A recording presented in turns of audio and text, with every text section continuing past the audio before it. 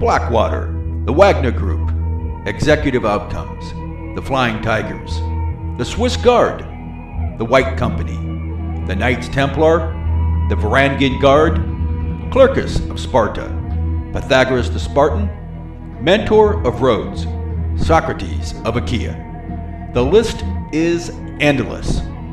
Mercenaries, guns for hire, soldiers of fortune, private military companies, private security contractors, dirty deeds done not so dirt cheap. History is replete with privatized militaries. Call them what you want. They have been around for a very long time, and they are very likely not going away anytime soon. And like it or not, wars are good, very good, for business. Furthermore, history tells us that more people are enslaved and killed by such means as greed, corruption, oppression, and tyranny than by any other means. So choose the red pill, remove your blinders, all of them, and take a good sensory inventory of what you're being told and shown to believe. Because here we go. Hello everyone, and welcome to another episode of Oconus, the Contractor's Life. Talking from the relatively insulated and bucolic rural foothills of northwestern Washington State. I'm your host, Scott Dresser. Life as a private security contractor in a hostile or a war-torn zone, or, as some call it, an austere or a non-permissive environment. Well, it is a mixed bag of blessings. Some good and some not so good. All in all, though, private security contracting is much the same as life. It is what you make it. The MENA region, or the Middle East North Africa region. Lands of enchantment, lands of mystery, lands of the old ones and the ancient ones. Myths, legends, folklore, maybe. If you believe what you read in the ancient and the holy texts, then you know that it all centered around what we refer to as the MENA region. That's right, the Mediterranean. And you probably also know that to every legend or myth, there is a base of at least some truth. Hello everyone, and welcome to another episode of Oconus, the Contractor's Life, recording more or less live from location. Yes, that means that I'm working in the field more or less. A relatively large event at a undisclosed location, but I can say it is in the Puget Sound region of Washington State. So yes, I'm working solo. It's not an uncommon thing here in the States. I have plenty of projects though where I do work with other people. One or two, sometimes more. Sometimes they work for me and I just show up. Then there's other projects that I subcontract out to where there's multiple personnel. But this is kind of a one-man show. Happens a lot. So that said, I thought we'd get back and pick up where I left off more or less last season with Afghanistan. Working in the JBAD region for EODT. There at the airport. If you know where it is, you know what I'm talking about. You can probably find it on Google Maps or whatever map you use, even though a lot of names have changed. So what you used to be able to find and see some years ago has been changed. It's in it's probably the official language in Afghanistan at this point. But anyway, that said, it was a JSOC camp there on the place, and in particular, an event that I think I maybe hearkened to in a previous episode in another season, but it was one of those events that we were told might be coming, and of course it actually transpired that morning on or about the time we were supposed to get up anyway, to the roaring alarms and lots of raucous noise, letting us know that this was the real thing. Now, fortunately, we all had more or less our own rooms. There were some guys that teamed up. In other words, that means that there were like 2 guys in a room. But for the most part, most of us had our own room. 10 by 10, 10 by 12, 12 by 12, something like that. Not particularly large, but sufficiently large enough for a single guy to get all your equipment and gear and not feel like you were in a sardine can.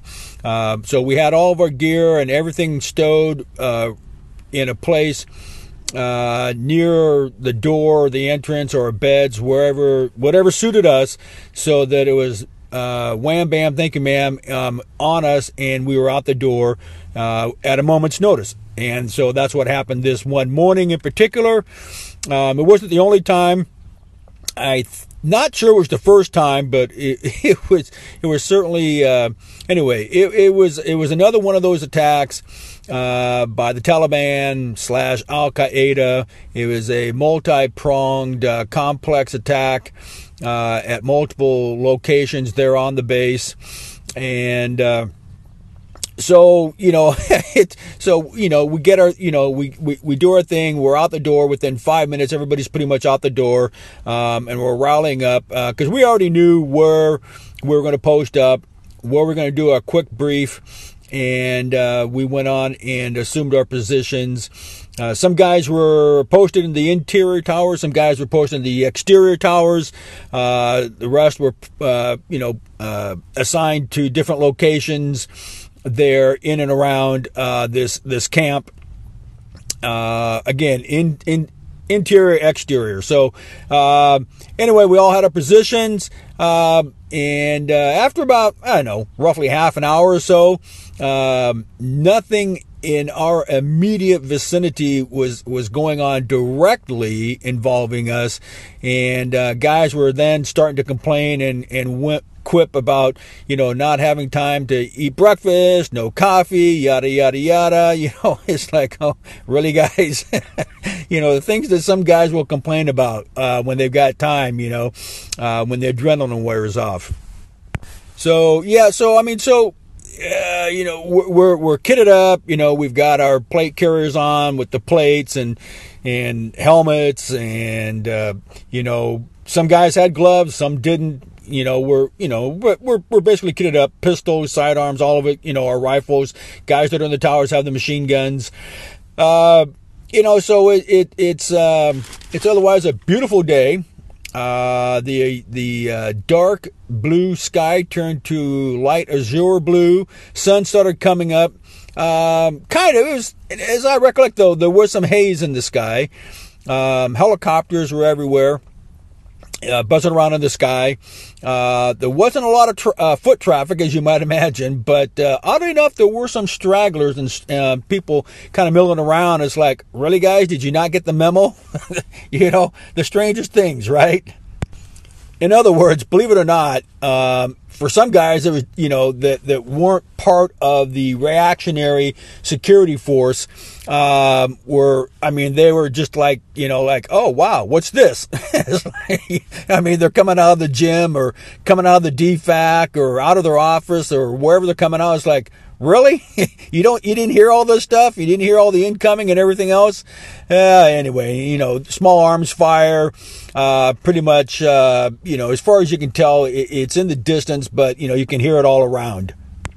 And then, of course, intermittently, you hear the distinct sounds of explosions. Some are kind of a deep thud and others are kind of a louder crack. But you hear them, and some are close, some are not so close. But we know it's getting pretty real right about now. So after I said, it's been approximately 30 minutes, and, some of us are thinking, maybe it's stand down time. There's guys starting to peek out some of the buildings. One of them was a Navy corpsman, and, he and I had been talking earlier in his office, the day before this happened. He would, duck in and out of his office and peer around and see what's going on, and then go back inside.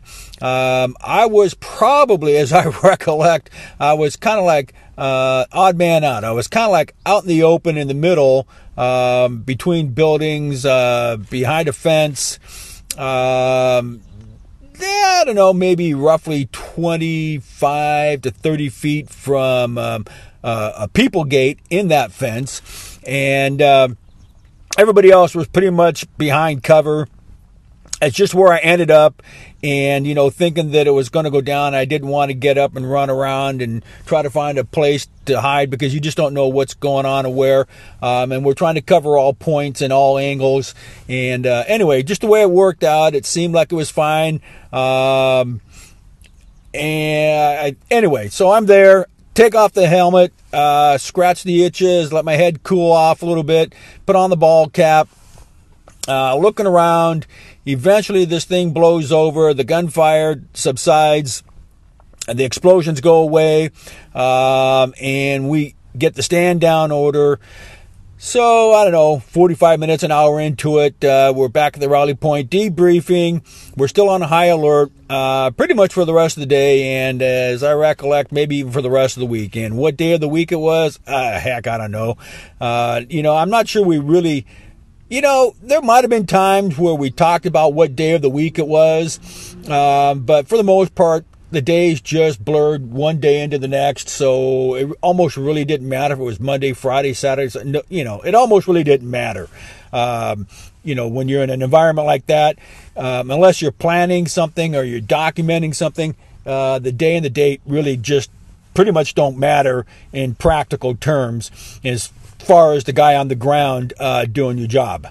So, what are the emotions that ran through? I mean, I don't remember the exact emotions. Was I scared? No, not really. Was I a little anxious? Yeah, I was a little anxious. And, there was a time there for a moment when there was a lot of when I say foot traffic, there was foot traffic outside the fence. I could hear footsteps out there, but they kind of seemed like trepid footsteps, like somebody was tenuously moving, and not sure, because the fence was, I forget what it's got like that green strapping in it, so it kind of blurs or hides, who's on the outside and who's on the inside, so you can't really get a clear view. So we weren't certain, because we were on radio silence, at least, guys like me were, and we had talked about, in a contingency like this, the possibility that they would break through the outer barriers and work and make their way past the rings of security and get into where we were at, right on top of the client area. And that's where I heard the footsteps. So multiple footsteps, and I don't recollect. It seems to me somebody was calling out, querying, challenging them. And, I could, at one point, I think I heard some voices, but I couldn't distinctly tell, if it was American or not.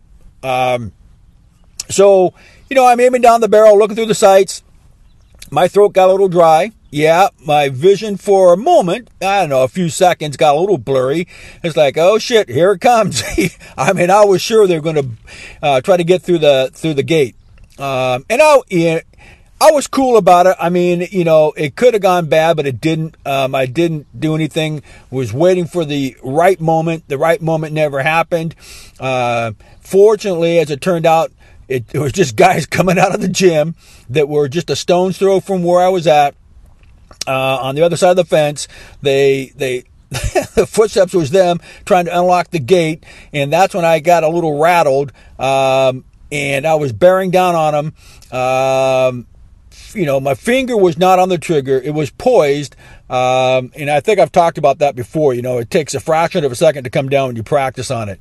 So the weapon was on fire; it wasn't unsafe, but my finger was off the trigger, and I was poised, aiming right there. They opened it, and whew, to my relief, guys in guys that it was clearly obvious to me at that point that they were on our side. So it was like, whew, big sigh of relief. I don't remember, 2 or 3 of them. And they were like, oh, wow. And I'm like, really? Another group of guys that didn't get the memo. All right. So they come in, they close it, they lock it up, and they, toddle off to wherever they're going, and didn't see them for the rest of the day. And before I forget, it's been brought to my attention already that the green lattice work that I referred to, that I think I said it was stated was woven into the chain link fencing, that was an error. There were places where that was the case with some of the fences, but this fence, it was green, but what it was is a kind of a ripstop type canvas, and it was fastened on to the fence, so it wasn't lattice work. Again, it was some sort of a ripstop type canvas. Not an uncommon thing at a lot of these bases, facilities, or compounds where they were trying to black things out. And that was part of the security thing. It made it hard for part of the layers and rings of security to try and hide or obscure or obfuscate, what was there, what was behind it, and who was there. So anyway, just clear that up real quick. So that kind of wrapped up that eventful morning. And just to clarify, it's not like there weren't guys already on duty, because it was a 24-hour assignment. We had 2 12-hour shifts, night shift, day shift. So there were guys that were already on night shift that were already at their assigned posts. So there were guys out there already for this. It's just that the other group of guys, the day shift guys, were the ones that got woke up abruptly and had to muster and rally but anyway, so this came to an end, that came to a close, and that wrapped up that day. The guys that had the day off, that had mustered, got to go back, and so they either went to breakfast or went back to the room, or they went to breakfast, then went to the room, or wherever they went. Maybe they had to go to the other side of the airport, do some shopping, or whatever they wanted to do. And then, of course, obviously the guys that were on night shift, it was their turn to go back and rack out. And so that pretty much closed out the day. That was, so that was one of those, relatively speaking, numerous exciting moments there in the Jalalabad area, there at the airport, working for EODT there in Afghanistan. Again, that was my first contract in Afghanistan with EODT. As I've mentioned before in previous episodes, we had transitioned there from the Nasiriyah region there in Iraq. It took us, I think, almost 2 weeks, somewhere between 10 days and 2 weeks, to actually get to that part of the world. And we spent roughly a week in Kuwait getting over there. And actually, I want to say maybe 3 days, might have been 3 or 4 days there in Iraq. I don't remember exactly where in Iraq, somewhere in the outskirts of Baghdad, as I recall, doing administrative stuff before we went to Kuwait. And then finally got the flight there. So that day, that particular day was a memorable day. It wasn't the only one. There were a number of others for very similar reasons that I'll talk about in later episodes. And while I'm on it, I don't recollect whether I had the day off that day or if I had to go to work. It seems to me I had to go to work. Well, it's fine, whatever. For me, I think I looked at it kind of like, well, it's kind of like time served. I've already been out here for, I think by the time the dust settled, probably a couple hours. So, it was only 10 more hours roughly before I, got to go back to my room.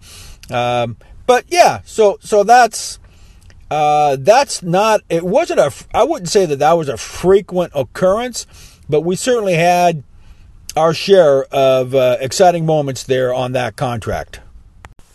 So anyway, hopefully that clears that up. So, yeah, there's a lot more to talk about Afghanistan and my time there, and more on this particular contract project with EODT there in the Jalalabad region in the Nangarhar province of Afghanistan later.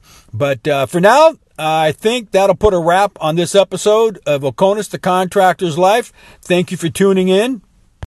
And remember, folks, it takes a team. The grass is not always greener on the other side. Be careful what you wish for, because you might just get it. Stay safe and keep others safe by being aware of your surroundings and staying frosty. And until next time, keep it real. Oconus, the Contractor's Life extends a special thank you to music composer Kava Cohen and to Colin Perry of Ninja Tracks for allowing Oconus, the Contractor's Life the use of Kava's song Heavy Clutch from the music soundtrack to the game Forza Motorsport 7. And also a big thank you to Andres Rodriguez, who can be found at the Fiverr website for his excellent original music scores.